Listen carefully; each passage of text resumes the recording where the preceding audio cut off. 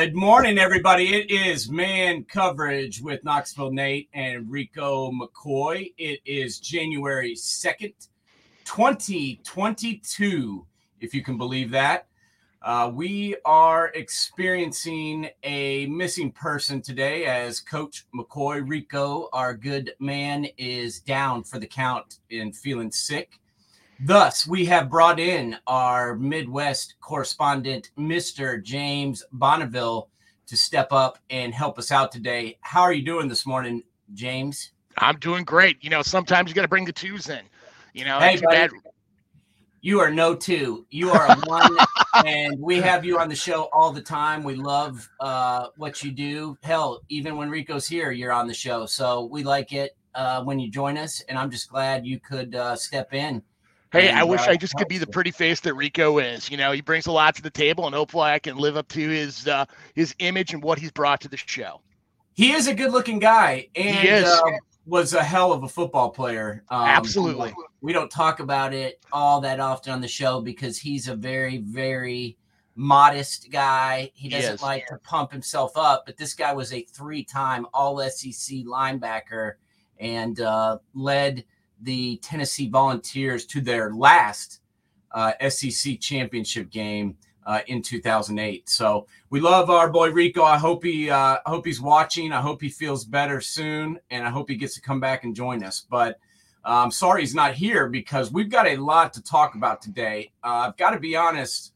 You know, there's been a lot of talk the last few years about how the bowl season doesn't mean anything anymore. With kids opting out, which we'll get into later, with the playoff, with the 4-team playoff, all that type of stuff. You know, people say, you know, bowls don't matter. No one watches those bowl games. They don't really matter. I think this bowl season, Bonneville, has told us all that it does matter. These kids care. I don't know if you watched, for example, we just talked about Rico playing for Tennessee.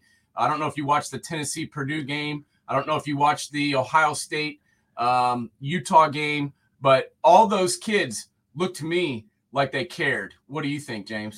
Absolutely. I mean, you go back to that Tennessee, that Music City Bowl. I mean, if you missed that, I mean, you missed a treat. My wife is yelling at me to stop watching so we can eat dinner.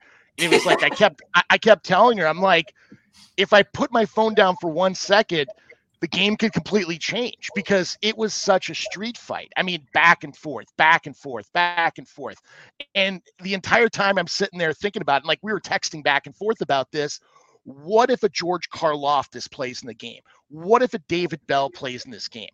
I mean, that could even elevate their draft stock even higher because a lot of people across the country don't know who a David Bell is. In Big Ten country, everybody knows him. He's the best receiver in the conference, which is saying a lot because I've never seen the conference this stacked with receivers. And George Karlaftis, since the second he came on campus, has been dominating. And you put him on that stage in that game, it would have been fantastic. I mean, NFL scouts have been drooling all over each other. I agree. You know, Purdue was able to pull it out. Yeah. But the whole time I was watching it, I was thinking, you know, if they had Bell, if they had their All-American defensive end, I think the game would have been a little bit more one-sided, to be honest. I mean, but there was more care in that game than I've seen in some time. I mean, I could, if I'm a Tennessee fan right now, I'm excited for what Josh Heupel has brought to that program. It's probably the most excited I've seen since you got to go back to, heck, T. Martin playing quarterback. I mean, it's really amped up on that level. And I love to see the players that they're going to bring into that program, especially at quarterback and on the defensive side of the ball. They play an exciting brand of football. Yeah, no, you have to give this guy credit for what he's done this year. To win, yeah. I know they lost that game, but to win 7 games with that roster is absolutely phenomenal in my opinion. And kudos to Coach Heupel. I wasn't 100% sure that he'd be able to come in and fix this, not because he can't coach, just because this is a big task. This is a complete renovation where you're ripping out the foundation too as well. I mean, we talked about this a long time ago. I know Kirby Smart was big SEC Coach of the Year, but honest to God, if you really want to give it to somebody, Shane Beamer or Josh Heupel really should have been considered, because what they were dealing with just to make it to a bowl game was shocking. I mean, I think the over-unders for them in Vegas was like 2, maybe 3 tops, 3 wins, and they go 7-8. I mean, what more can you say? I mean, outside of Baylor and Michigan winning 2 games last year and going to 11-12 this year, I mean, it's crazy. Yeah, so I think they finished 7-7. They did, right? Tennessee. Yeah, I think they were 7-7, right? I think so, or 7-6. Yeah, 7-6. Yeah. So wins, regardless, to win 7 games is pretty impressive in my opinion. Absolutely. They played, and the whole beginning of this topic was those guys played hard, and they weren't in the Final Four, and so I really believe the bowl season is still alive. These guys cared. These guys played tough, and kudos to all the guys that went out there and did play. And obviously, I we'll get into the opt-out situation a little bit later. I want to talk at length about that. Not right now, but I do want to get into that and discuss it. First off, I want to talk about the big time games. I want to talk about the college football playoff. Why don't we start with number 1? Why don't we start with Alabama? We all know about Nick Saban. We all know about the Crimson Tide. They seem to win the national championship every season. And they, this was the one year where I looked at them and was like, this is not their strongest team. No. I think maybe they've had better ball clubs than this prior to this season. However, they may have the 2 most electric players they've ever had. Will Anderson Jr. on defense, Bryce Young on offense. Those 2 guys they make up, in my opinion, they make up for a lot of deficiencies.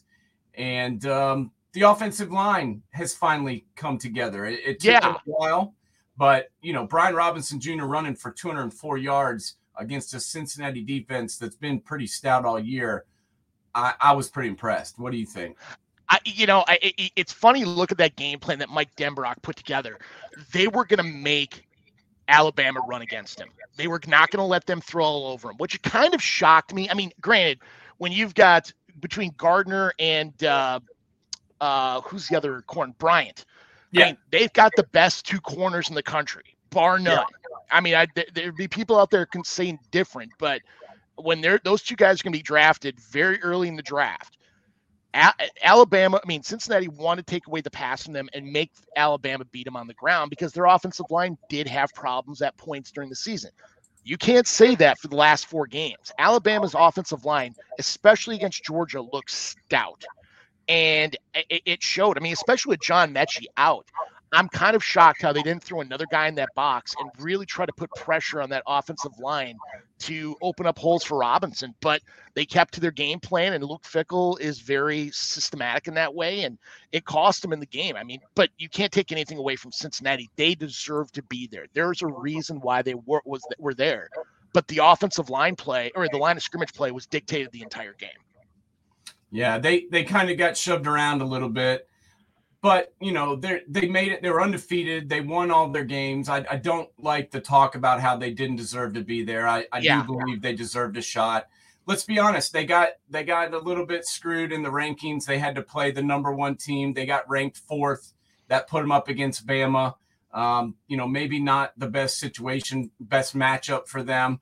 But I did like how they stopped the passing game. They pretty much shut it down in the sense that, Alabama only threw for 181 yards. So that was pretty impressive. The passes per completion was at 6.4 yards per completion. I'm trying to remember the stat where Bryce Young usually averages 8 to 9 yards of completion. I mean, that just shows the strength of that secondary, that 3-3-5 that Mike Denbrock set up, which you'll soon have in LSU next year. Yeah, no, it was a great performance by their defense. I liked the game plan. The problem was, they couldn't stop the run. And we talked about it, over the weekend, how, the game started and they just started running it down their throats. And I was like, this could be a long day if they can't can't stop the run, and they weren't able to. I mean, Alabama ran for over 300 yards. Brian Robinson Jr., like I said, 26 carries, 204 yards, 7.8 yards a carry. It's tough to win a ball game when you're giving up 8 yards a clip. That's no matter who you're playing. It's very difficult to win when you're giving up 8 yards a carry to the number one back. And kudos to Brian Robinson. Let's talk about this guy for a second. He's waited his turn. He never started a game in 40, 50 games he's been at Alabama. This year was the first year that he's ever started. And this kid sat, he waited. He didn't hit the transfer portal. He stayed where he was, and he finally got his shot, and he made it happen. This is what it's all about, in my opinion. I love how this kid waited for his turn. He got his opportunity, and now look what he's done with it. He's going to make himself a pro football player by what he did against Cincinnati, in my opinion. Honestly, I think I think you're going to see a evolution on the transfer portal in the next 4 to 5 years, because some players are going to see it's not always greener on the other side of the fence. You could be dealing with completely different problems and regret moving away from what you had. I think just because it's new, a lot of players are doing it because they want to get on the field quicker to showcase what they have. But I mean, you look at Robinson, he's a Tuscaloosa kid. This is a guy who grew up with the Crimson Tide. And it's just good to see him get a showing, because in the last few years, the receivers have been the class of Alabama. And you've seen it kind of dwindle down, that maybe they go back to the running game and more their base roots of who they are. Yeah, they definitely were a running team the other day. That was kind of cool to see. And, what can you say about Nick Saban? I know he gets a lot of credit, but he probably deserves even more credit than he gets. I mean, this is phenomenal what he's done at Alabama to continue this type of success for this long. It's not easy. I know he makes it look easy, but it's not. And that's why these other programs that are out there, they get mad, if they lose one game, like the Buckeyes, like Clemson, but it's like, it's not easy to go in, year out and win every single game. I know he makes it look that way, but it's really not. And the foundation is really set in the spring and summer with him. They get so precise in what they do, because a lot of people forget year one at Alabama, they lost at home to Louisiana Monroe. Yeah. Yeah. Well, they ain't losing to Louisiana Monroe anymore. If they do, that could be a sign of the apocalypse. Yeah, no, they're pretty much on point, and they're going to another national title game. So, congratulations to them. I'm getting a little sick of seeing it, to be honest, but they're damn good, and they deserve all the credit they get. Now, in the other matchup, we had another SEC team taking on the Big Ten champion. I won't say their name, but they have that little weird thing on their helmets, and they wear the maize and blue. This game to me kind of went how I thought it would. To be honest, I did not think that Michigan was going to be able to run on Georgia's defense. I did not think that Stetson Bennett was going to have to throw the ball that much, although he played pretty well when he had to throw it. But, the Georgia offensive line dominated the Michigan defensive line. And that was kind of surprising to me after watching, the couple weeks ago when Ohio State's offensive line had big problems with Aiden Hutchinson and the crew. Georgia did not. And they kind of pushed around Michigan's defensive line all day, and they pretty much neutralized Aiden Hutchinson, who didn't really make a play all day long. And honestly, you nailed it on the head. They realized early on that their tackles could handle Ojabo and Hutchinson on the outside, which left their guards. I mean, Georgia's offensive line isn't as good as it's been in the past. They had struggles, and you've seen that day where they really handled it, and Michigan never got creative on their defensive side of the ball. They did a lot of base stuff, and it hurt them. I mean, and then you look at the offensive side of the ball. There were two telling points in the game where everything flipped. And one was on the first series that Michigan had where they went for it on fourth down. They needed to score some points in that first drive. And when they didn't get that 4th and 4 on the 41 of Georgia, and Georgia just screams down and scores another touchdown, the game was over. You could just see the body language right there on Michigan's sideline. They knew it was going to be a long day. I mean, heck, in the first half, Georgia did not have a third and more than 3, unless it was inside the Michigan 20 in the entire first half. And Michigan and Georgia are not good third down teams. They're not good third long. And Michigan just played right into Georgia's hands. I mean, they should have. There was one play early in the game where it was a passing play, and they just rushed the front 4, kind of like what Bob Stoops used to do at Oklahoma when he had Tommy Harris, and drop back 7 because they didn't think the quarterback was going to run. They did it one time, and the rest of the game they kept away from it.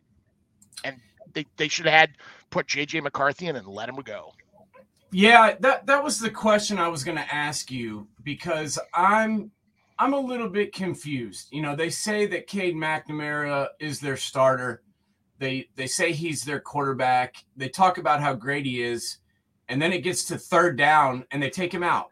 Yeah. So that confuses me. I mean, and this guy's coming back next year, and they're going to have both these guys again.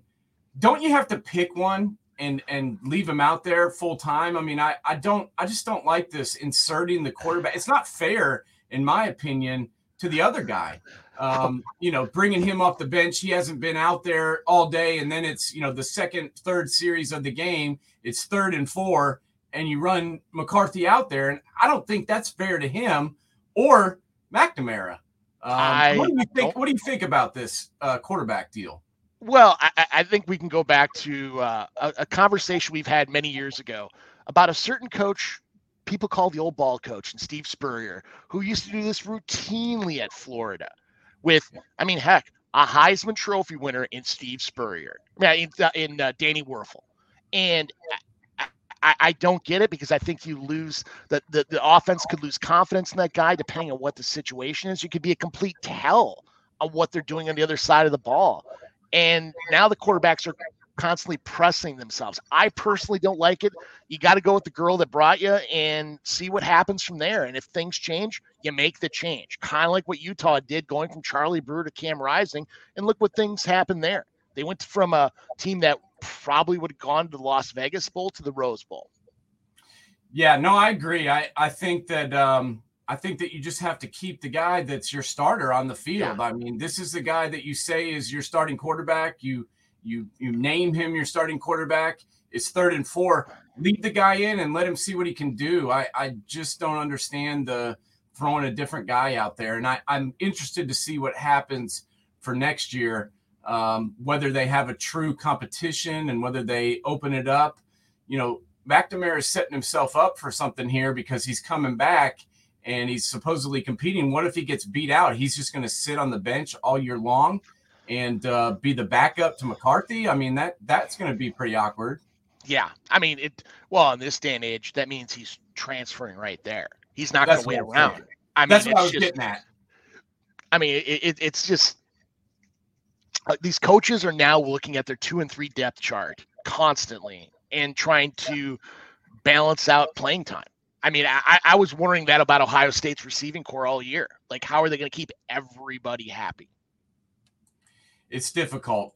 Being a college football coach is a lot harder these days, just because you still have, the recruiting that you've always had, but then you have to be, then you have to kind of make everybody happy, and you have to keep everybody happy, no matter who it is, because anybody can leave at any time. And there's no, having to sit out a year. You can take off and, take your wares elsewhere whenever you want to. And that's a scary proposition for some of these guys. But, we've got the college football national championship is set. We have a rematch of the SEC championship game. Georgia handled their business. Alabama handled their business. The question now is, what happens? Do we see the same game that we saw in the SEC championship game? Does Alabama dominate Stetson Bennett and Georgia, or does Georgia and Kirby Smart change things up and try and make this thing a little bit more interesting and have a chance. I know that Georgia's favored in this game, but they did kind of get smacked around a little bit in the SEC championship game. Who, in your opinion, James, who wins this game, and how does this game go?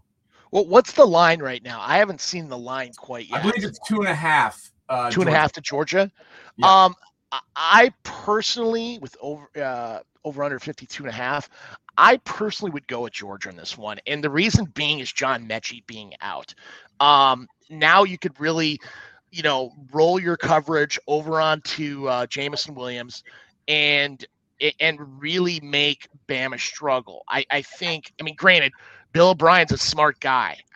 People, maybe be down on him, but he doesn't have the talent level that Steve Sarkisian had when you have 4 first-round draft picks at receiver and quarterbacks who are first-round draft choices.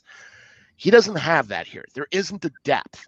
And I think you take that away, and if Georgia can just get out of 3rd and long, I think they have a chance of winning this game and getting the monkey off their back and people stop talking about 1980 and Herschel Walker. Yeah, it's been a while since they've actually won a title. The other thing is, Nick Saban's got a pretty tremendous record against his former assistants. What is it? Agreed. 24-1. I think he's 4-0 against Kirby Smart. It hasn't really been done as far as a coach coming in and being a former assistant of Nick Saban coming in and taking him to task. So this will be a first if they can do it. But I feel like if there was any time where Georgia could potentially beat Alabama, I feel like it's this game. They've already played once. They've figured out what worked and what didn't work. The question is, for me at least, you have to look at the quarterback position. And I look at the quarterback position, and I feel like, this guy playing for Bama, Bryce Young, he's better. I'm sorry. I hate to beat a dead horse and to point out something that's very obvious, but it is obvious. This guy is a better quarterback than Stetson Bennett is. And Stetson played pretty well against Michigan, but this isn't Michigan. This is Alabama. They are they're a very good football team. Will Anderson Jr. is the best defensive player in the country, in my opinion. Yeah. It doesn't matter if you roll your protection to him. It doesn't matter if you have 2 guys blocking him, double team him, chip him. It doesn't matter. This guy can beat anybody and get in the backfield. It seems like he starts the play in the backfield a lot of the times. I know he's not, but it seems like he does. If you get a chance to watch the All-22, they did one of the cast of the All-22 and they cut out the announcers of the Cincinnati Alabama game. You truly get an appreciation for Will Anderson even more. Like, he was dominating on such a level that I think he's top 3 in the draft. Easy.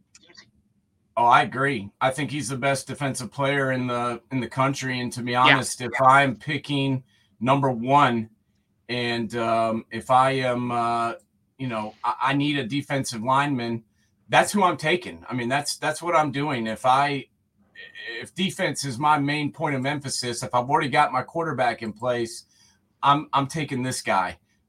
He never takes plays off. He's got a high motor, high energy. He seems to love football, and the upside to him is just unstoppable. He's the most dominant player. He's the most dominant player in all of college football, in my opinion, and he's a guy that we already knew about. And so to be able to dominate like that when people already know who you are and they're already thinking about you and game planning against you, that's what's really impressive to me. Yeah, I agree 100%. So we'll see. I think it'll be a good game. I don't think we're going to have, I know some people were a little bit upset about the first 2 games and how, they went because they were a little bit lopsided. Yeah. But, that we kind of expected that. We talked about it on the show a few weeks ago that we kind of expected that to happen. We figured that Bama would take care of business. We figured that Georgia would take care of business. But, things can change in a game. If we talk about last night and the Ole Miss Baylor game, I'm sure nobody expected that game to go that way when Matt Corral, decides to play, but then goes down and gets injured. That definitely affected the rest of that game. So, things can change in a dime. And I wanted to talk a second about that game. Got to be impressed with Dave Aranda and what he's done at Baylor, right? Hey, honestly, how can you not like Dave Aranda? I mean, this is a guy who came up the hard way. I mean, his career ends early in college, and he goes to, coaches at his alma mater. And then gets fired at one point at Hawaii, and Gary Anderson brings him in at Utah State. And that's the first time I got to see him, because they played Wisconsin and Auburn that year at Utah State, and they took him to the end. Yeah. And really in both games should have won. And that's when he got on my radar, because I'm like, he's taking a bunch of guys who aren't even second level, but really third level, and taking on top 10 teams and taking them to the brink. And look at where he's been since then. Yeah, I mean, it's pretty impressive. And, definitely one of the biggest turnarounds in college football history. And, this was nobody was talking to me about how Baylor was going to come out and dominate this season. I mean, I didn't hear anyone talking about that. No one was giving them a shot.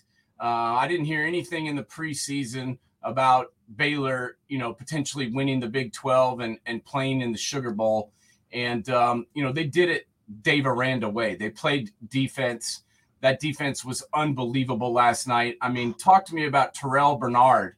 17 tackles, 2 sacks, 2 tackles for loss, a pass defense. I think he blocked a punt too. Yeah. I mean, this guy was all over the field. And then, they had 2 guys that got interceptions. One, JT Woods, had 2 interceptions. And then Al Walcott, got that other tip ball and took it back 96 yards. So they are a defense that is good on every level. They have a really strong defensive line that can get after the quarterback and can stop the run. They've got unbelievably athletic, phenomenal linebackers. And then they have a tremendous secondary. I mean, their quarterback threw for 40 yards and they won by 2 touchdowns. I mean, yeah. Hey, I have to say is this: give it 2 to 3 years, and you start getting Aranda guys in there. I mean, it was testament watching him at Wisconsin.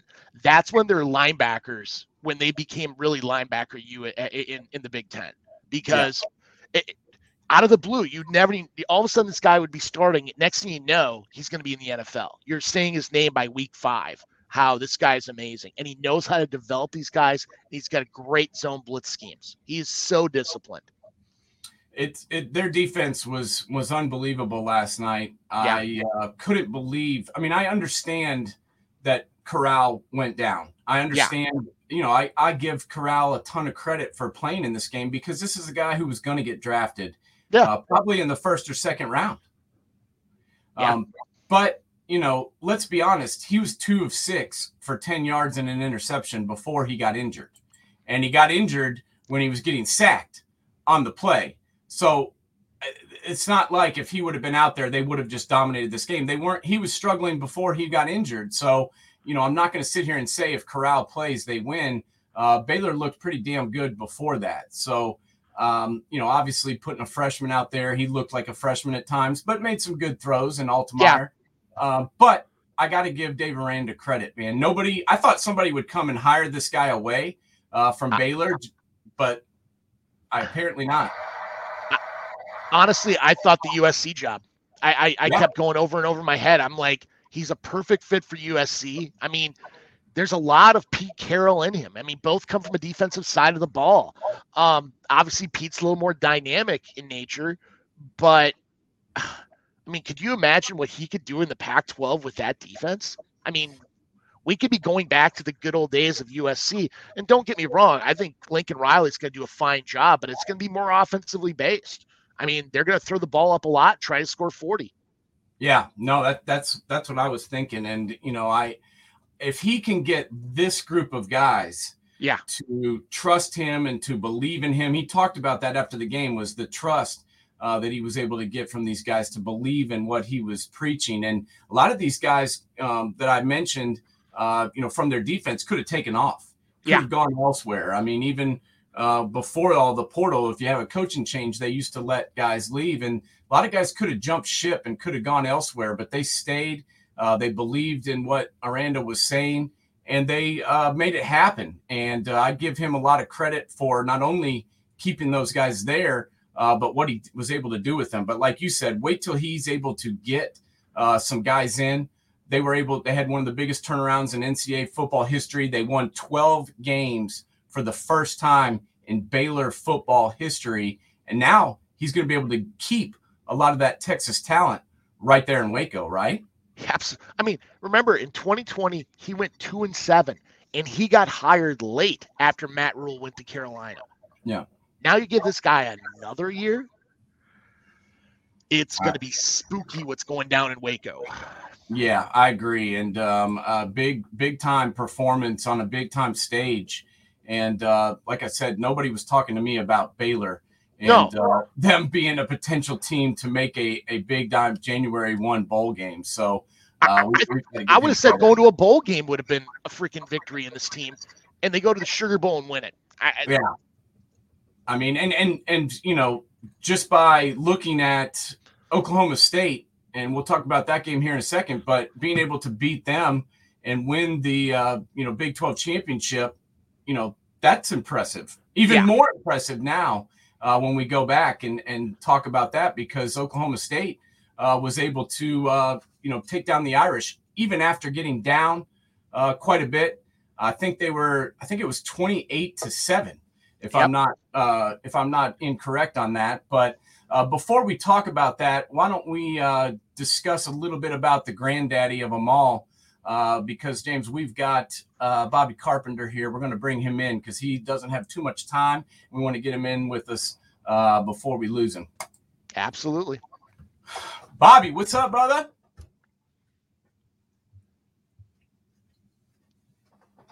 You hear us, Bobby? Yeah, I got you now. For some reason, it doesn't come through my headset. Yeah. How you doing today, bud? I'm doing well, guys. How you guys doing? We're doing wonderful. Thank you so much for joining us. And while we're here, why don't we get right to it? I want to get your impressions of that ball game yesterday and the Buckeyes being able to come back. Obviously, 35-21 halftime. Defense was not looking great, but things turned around in the second half. And we're able to get some stops. What did you think about the Buckeyes' performance? Yeah, I think it was definitely gritty in the second half. Ryan talked about it, and their desire to have, come in there and step it up, play tougher football. And you saw they're just getting bled in the first half. And it's a lot of what Michigan kind of looked like, where you're just getting oozed, where there's no firm point of attack at all. And so to hold them to 10 points in the second half, I thought was very impressive. Did a really good job. I mean, they're understaffed. I think they maybe dressed 4 or 5 healthy linebackers. That's why they had to move. And that was including Cade Stover. So moving him over there, trying to get that done. It was big time, and just really like the mentality that they had. I mean, it's hard sometimes when you're getting run over to come in at halftime, regroup, address the problems and get those things fixed. And they really did it, in a pretty big way against one of the teams I think people thought was one of the hottest teams in the country coming in with how they'd played the last 3 weeks of the season. And I think the last piece, like before the game, I'd done a bunch of media stuff and talked to a bunch of people about it. And I kind of put my number. It was like, if they can hold them to under 120 yards rushing, I was like, it should be a pretty nice game for fans to watch. You should feel good about it. It's like they can still win if they give up more yards than that on the ground, but it'll be a little bit uncomfortable. And I guess, that uncomfortable win was a 3-point victory with like 7 seconds left on the clock. Yeah, there's no doubt. And as you mentioned, they were playing a little shorthanded. I mean, Garrett opted out. We had these 5 guys that were starters on defense that were missing. Let's be honest, the defense hasn't been our strong point all year long anyway. But the linebacker position is one that very well, and that's been a struggle for us all season long. But as you mentioned, I feel like Cade Stover came in and played pretty well considering he's been a tight end all year. And then Steele Chambers is a guy that was a running back last year, and I feel like he's gotten better year by year. So talk to us just a little bit more about that position and what you see going forward with them. And also, I wanted to get your take on the defensive coordinator coming in next year, Knowles from Oklahoma State. What do you feel about that hire, and what do you think he can do with these guys on D? Jim Knowles I'll start with him first. He does a good job. They're very multiple at Oklahoma State. They're really good this year. They had, I believe every starter in their top 11 was a fourth-year player or older. So the ability to have veteran guys allows you to be multiple. And that was part of the problem this year on Ohio State is they were very young, especially at the second and third levels. And then when they had these injuries, you have guys like Dallas Gant, Kayvon Pope, leave in the middle of the season, veteran players who could have added something. And definitely as injuries happened and things got stretched, could have played a role, through the final 4 or 5 weeks of the season.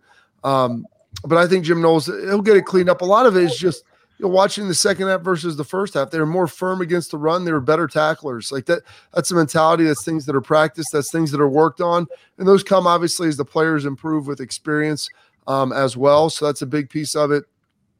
And then, you talked, Cade Stover coming over. I don't think people truly understand how difficult it is, to shift positions mid-season and especially shift sides of the ball. Like, you don't practice tackling on offense.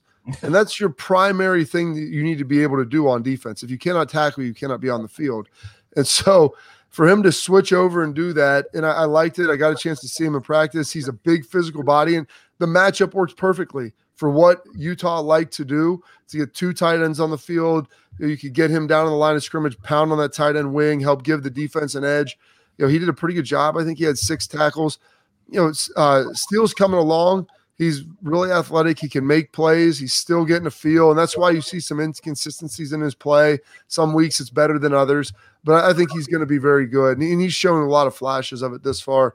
The guy I think that stole the show yesterday was Tommy Eichenberg. And if you think at how maligned and everybody was on him, and just watching early on in the season, whether it's him or Cody Simon, and Steele, like things didn't necessarily look good early on in the year. And a lot of that was due to like some inconsistencies up front with the defensive line. And when things aren't giving you a clear picture and you're a young player, you're not all that experienced, it's going to be really difficult to handle that. And I thought Tommy and those guys came a long, long way. And, to see a guy who people were talking about how he shouldn't even be on the field and he played 80 snaps and no tackles, to have 17 tackles in a game is incredibly difficult. I mean, I don't care what type of game it is, everything, like to be able to do that. And he made some really nice plays. You saw him being more aggressive. And I try to explain to people, everybody remembers guys their last season at Ohio State. And they remember how good they were, their juniors and senior year. Very few people remember and look back at some of the growing pains. And I look at some of the struggles I had as a freshman and as a sophomore. I'd get on the field and you'd make some plays, but you'd give some up. And the same thing with AJ and James Laurinaitis. All these guys will tell you that they were infinitely better their junior and senior years than they were as a freshman or as a sophomore and as a first-year starter. And that's what Cade Stover or Tommy Eichenberg was this year. Is he hadn't really played much football, and a lot of that was due to the linebackers. They had 4 seniors last year and a COVID-shortened year, so these guys didn't get any real game reps. So finally, after a full season and a tough physical game, to watch Tommy Eichenberg step up and play like that, it really warmed my heart.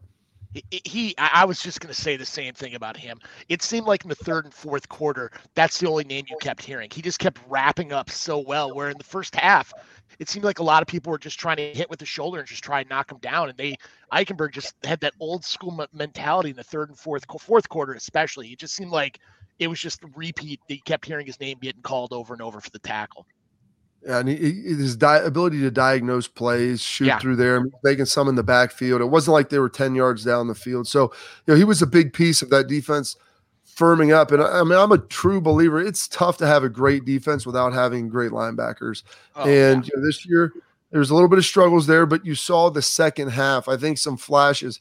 And hopefully in the future, you don't have to get to that point where obviously you have a very underwhelming first half by any standard, but the ability then to step up and get the job done and get some of those key stops in the second half like that.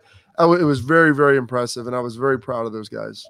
Yeah, I was too. And Bobby, you've been around Buckeye football for a long time, and you know that our fans are bonkers crazy, and they are. I mean, I'm one of them, but I'm not one of those people that's ready to give up on the season after we lose one game or fire the coach because we lose one game. But there are those people out there, and so there was a lot of pressure in this game, in my opinion, and it doesn't make it any easier by having two of the greatest receivers in our history, Chris Olave and Garrett Wilson obviously opting out, but I wasn't too worried about that considering we had JSN and we had, Marvin Harrison Jr. and those guys. But just talk to me a little bit. I want to hear your thoughts about obviously, Smith-Njigba had a phenomenal game, one of the greatest bowl games in the history of college football, but also Marvin Harrison Jr. and what he was able to do. I mean, his performance got a little bit overshadowed because of Jackson Smith-Njigba, but he had a pretty damn good game too.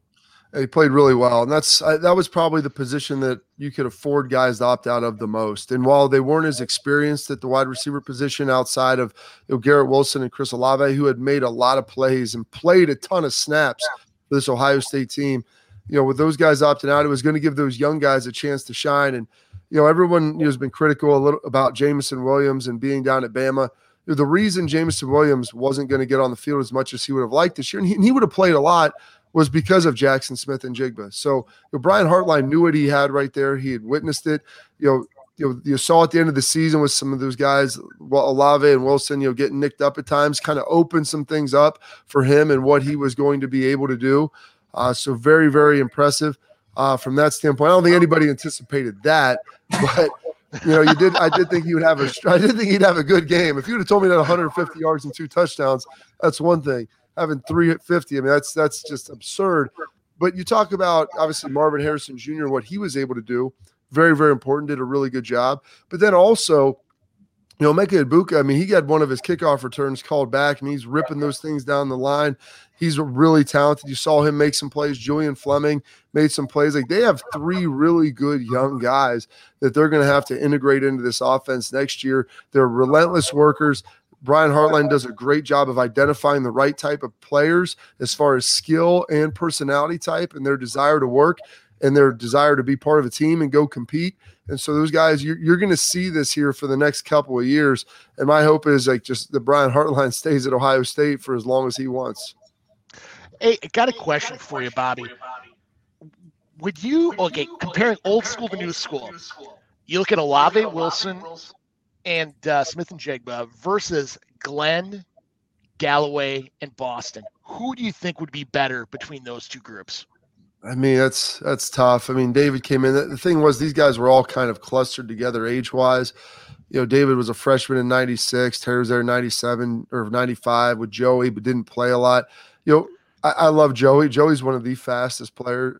He might be the fastest guy I've ever been around in my life, to tell you the truth. He's a remarkable athlete. And absolutely tremendous. And it never got a chance to be around David all that much. I played with Terry for 2 years in Dallas. And, for a guy who I grew up watching, Terry Glenn, and then seeing him at the end of his career, I mean, he was still remarkable. For my money, the season he put together in 95, with just how offenses have changed now, how much they threw the ball, the type of passing games. There was no targeting. They didn't call PI the same way. I mean, Terry's not a big dude, and he would go climb the ladder and go get the football. And, him and Olave remind me a little bit of each other with how smooth they are with their breaks. Terry has huge hands and would catch absolutely everything. I have a hard time taking anybody over Terry Glenn just because he was the guy of my childhood that I loved watching. Yeah. And then getting a chance to actually play with him and seeing that firsthand in the NFL and listening to other guys just rave about him and watching him take big hit after big hit and make catches. I always will have to lean on Terry, individually. As a group, those 3 guys, I think collectively with where they're at now, number of games, they're going to have better statistics. But it's tough because you're asking me to choose against guys who I grew up watching, and really idolizing, and then guys who I've got to know who are really good players, and they're going to make some great pros as well. Yeah.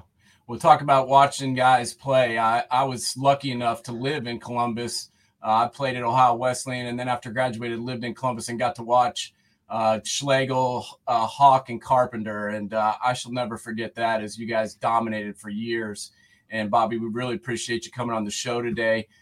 Just before we let you go, I got a last question here. What does this do for the Buckeyes, being able to come back and win this game? And, after the first half, especially, and after what happened in the game that occurred up north, how does this help the Buckeyes going forward? And what do you expect going into next year? Well, you heard everybody address it, getting that bad taste out of their mouth. Like, they're not going to forget the Michigan loss, but you at least didn't have to wait, 300 days to avenge and go get a win and feel good about something. And I don't necessarily believe in like team momentum coming out of the bowl game, as far as what that'll do for your team. But I do believe in the ability to have momentum on an individual player basis. And you look at like what some of the receivers we just did, we're talking about. You look at what Tommy Eichenberg did. You look at what, CJ Stroud, Travion Henderson, a lot of these guys, what they were able to do and put together. I think you can carry that momentum over into winter conditioning into the spring. Now the coaches, they know what they had. They knew what they had before in Jackson Smith. But like Marvin Harrison Jr., seeing him go out and play, like you can start crafting roles because it's not a projection anymore. It's not like, hey, we see this guy do it in practice. We think he can do it in games. It's we've watched him do this in games now. Let's start tailoring some things in our offense or defense to what they do well. And, for Tommy Eichenberg, I think that's a massive amount of momentum, that he was able to get going, for that linebacker group and people to kind of establish himself, as a leader in not only the unit of the linebackers, but also the whole defensive unit as well. Like, I think that's important. So being able to have that, carry that win over, it's an 11-win season. It's a Rose Bowl victory. Big Ten fared pretty well in bowl games, I believe, going 7-3, I think, if they're all done now. And, Iowa, heck, they had a good shot at winning that if they wouldn't have thrown the pick at the end. But, Big Ten fared pretty well, and I think most people are pretty impressed. And so now let's get back to work. And the standard is the standard. Their goal is to try to get to a national championship. I know they wanted it this year since it was in Indy. And, sometimes things don't work out, but they've got a good recruiting class. They've got some really talented young players, as you saw last night. And I'm excited to kind of watch these guys grow through the next 6 months. Yeah, no doubt. I am too. And Bobby, we know you're busy. We love what you're doing all over the place. I see you at Sirius XM Big Ten Radio on Outkick. Love it, man. Keep doing what you're doing. And thank you so much for coming on and giving us a few minutes today.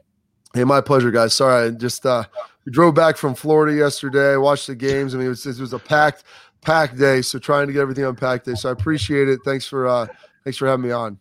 Oh man, hey, it'd be great. Happy New Year. Yeah, happy New Year, Bobby. Thank you so much. Thank you. All right, bye. Wow, that was Bobby Carpenter, former linebacker at the Ohio State University. His dad was an NFL player. Bobby played in the NFL. As I just mentioned, he's on Outkick. He's on the Big Ten Network. He's on 97.1. The Fan has his own show. It is called The Morning Juice on 97.1. He's all over the broadcast world, but was a hell of a football player. He's a really cool guy. And God, I think he's got a paper out. I think he's got a paper out too, because it seemed like that guy's always working. He's always doing stuff. It's crazy. He is, man. He's all over the place. He's like he's like the Lance Meadow of college football. He's everywhere, and I'm so glad he was able to come on with us today. He's been super busy, and like you mentioned, he was at the game yesterday, and he's been bouncing around all over the place. And to get him to come on today and give us his perspective, I think was awesome. And big. That was an important game. Yeah. People can say whatever they want to about Utah.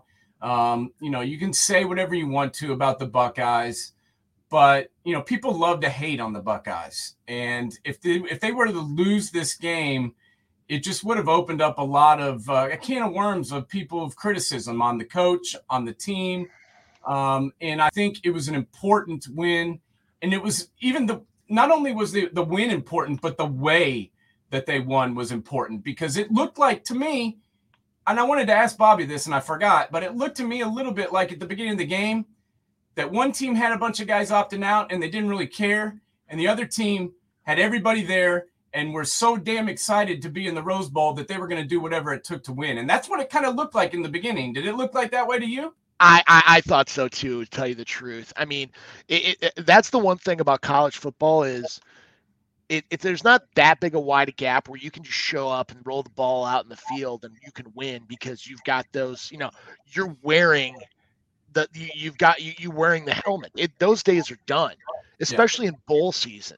I mean, there are going to be those guys that are just going to want to win it more than you. And Utah came out fast. I mean, they came out like they were on purpose. And Ohio State, to Ryan Day's credit, I mean, there were plays you could definitely see, having watched Ohio State through the year, that they're running motion to see where those safeties are at. I go back to the Minnesota game where once Jordan Howden went down, that's when problems started happening for Minnesota because they were trying to isolate Calvin Swenson on either Wilson or Olave, and they went deep. And all those touchdowns in the third and fourth quarter happened off that. So, I mean, they got together and they made it happen. And it's going to be interesting to see the development of that receiving core. Travion Henderson, CJ Stroud. I mean, he went from being a baby at the beginning of the year to being a Heisman Trophy finalist. Yeah. I mean, that's saying a lot.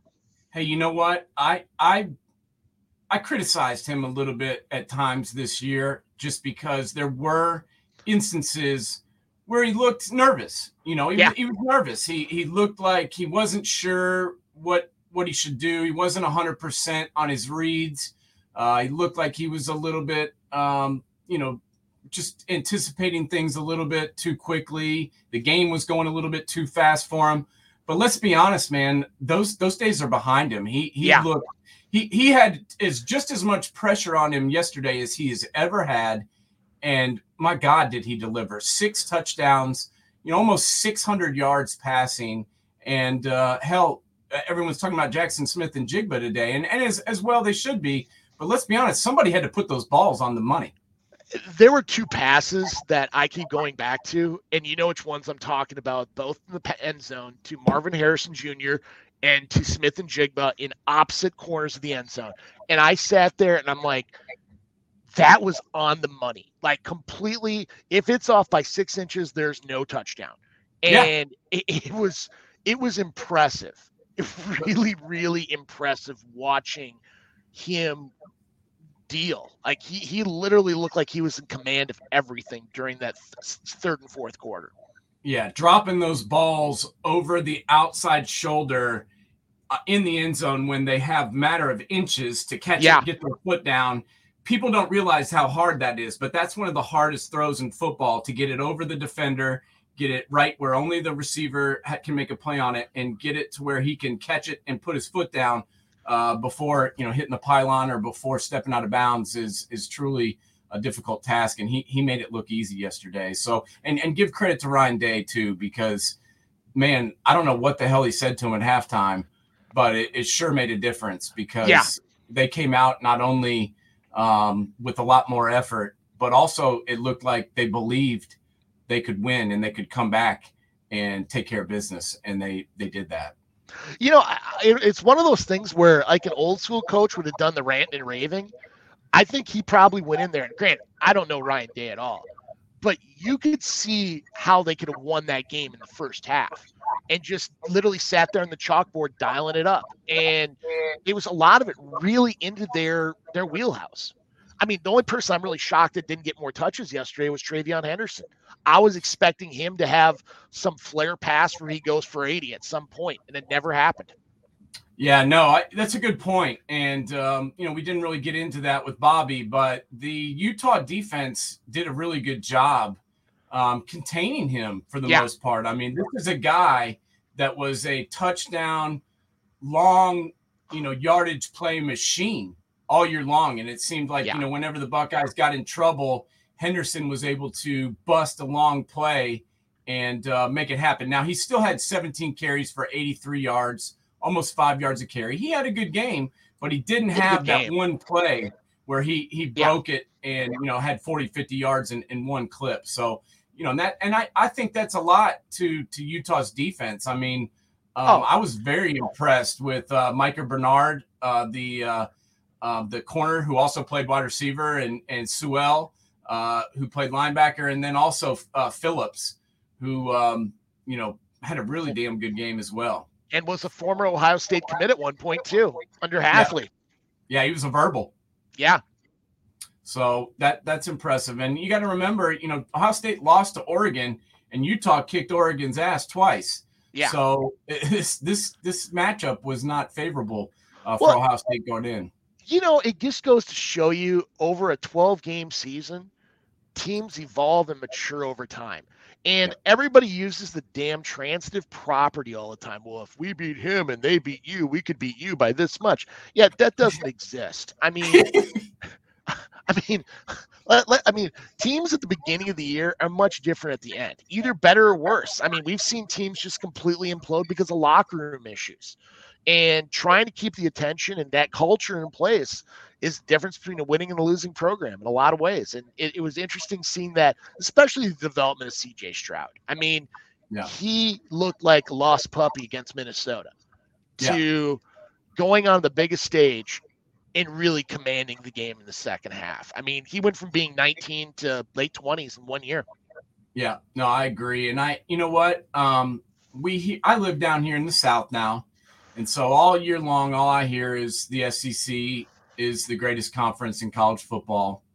Let's be honest. They have the best team in Alabama. Yeah. Georgia's had a good year also. Probably maybe the two best teams are in the SEC.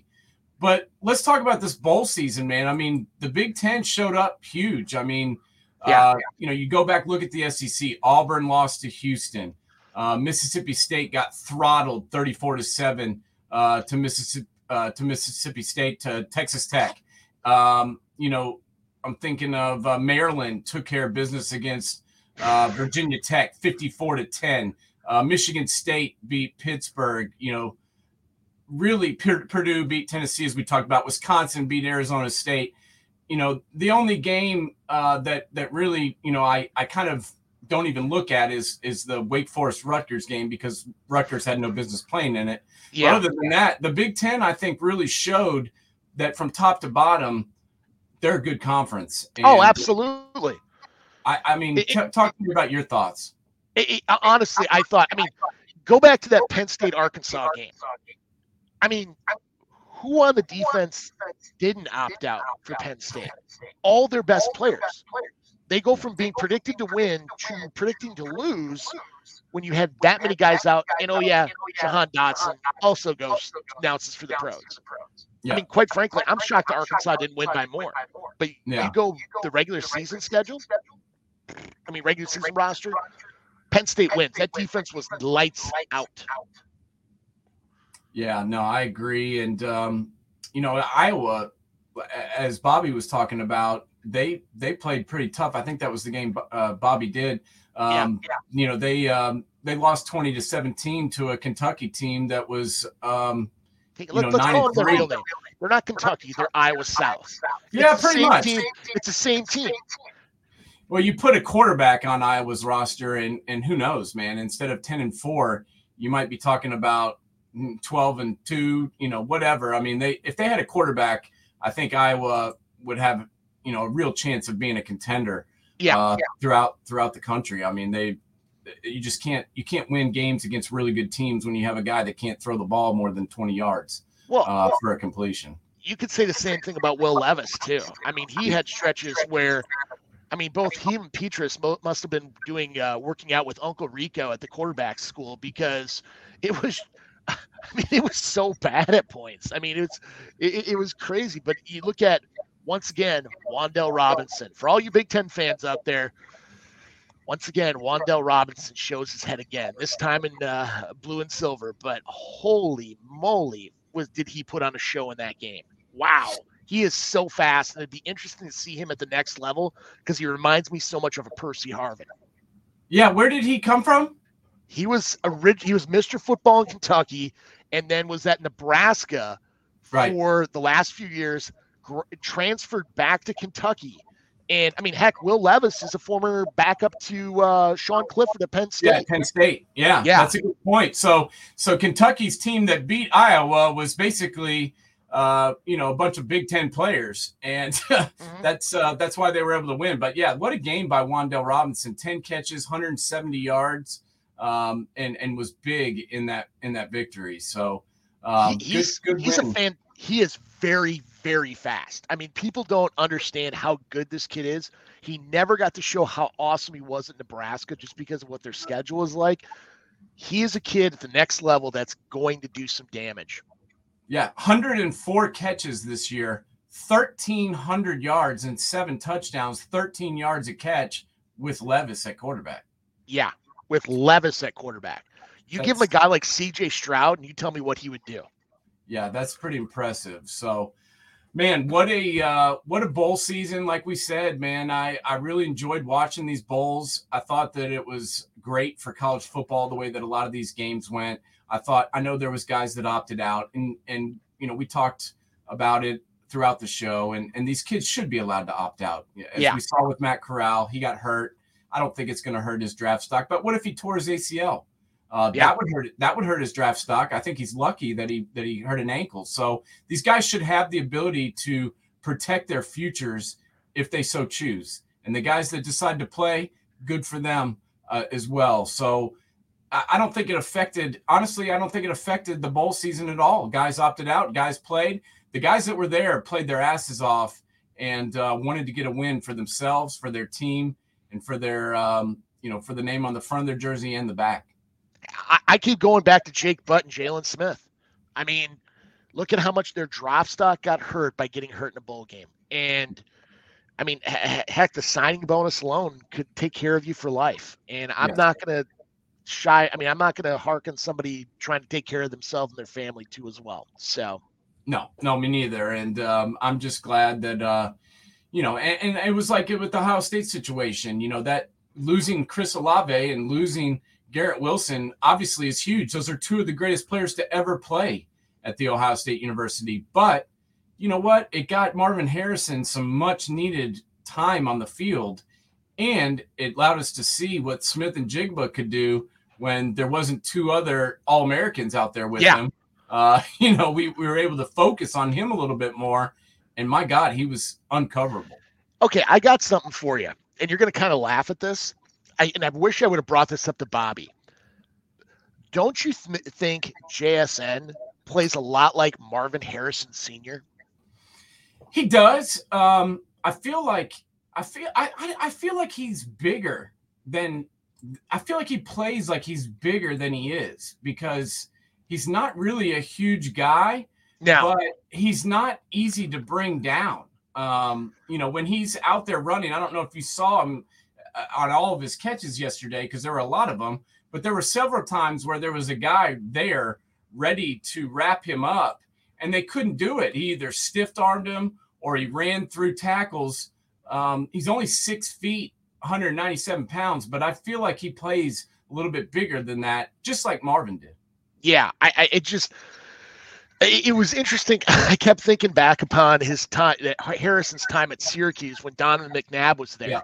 And there was so much about his game that reminded me of that. And I never even thought about that until watching that Rose Bowl. So, 95 catches, 1,606 yards, 9 touchdowns, 17 yards a catch for Jackson Smith and Jigba this year. And he's the number 3 receiver on that roster. And he was the number 3 guy. So pretty impressive.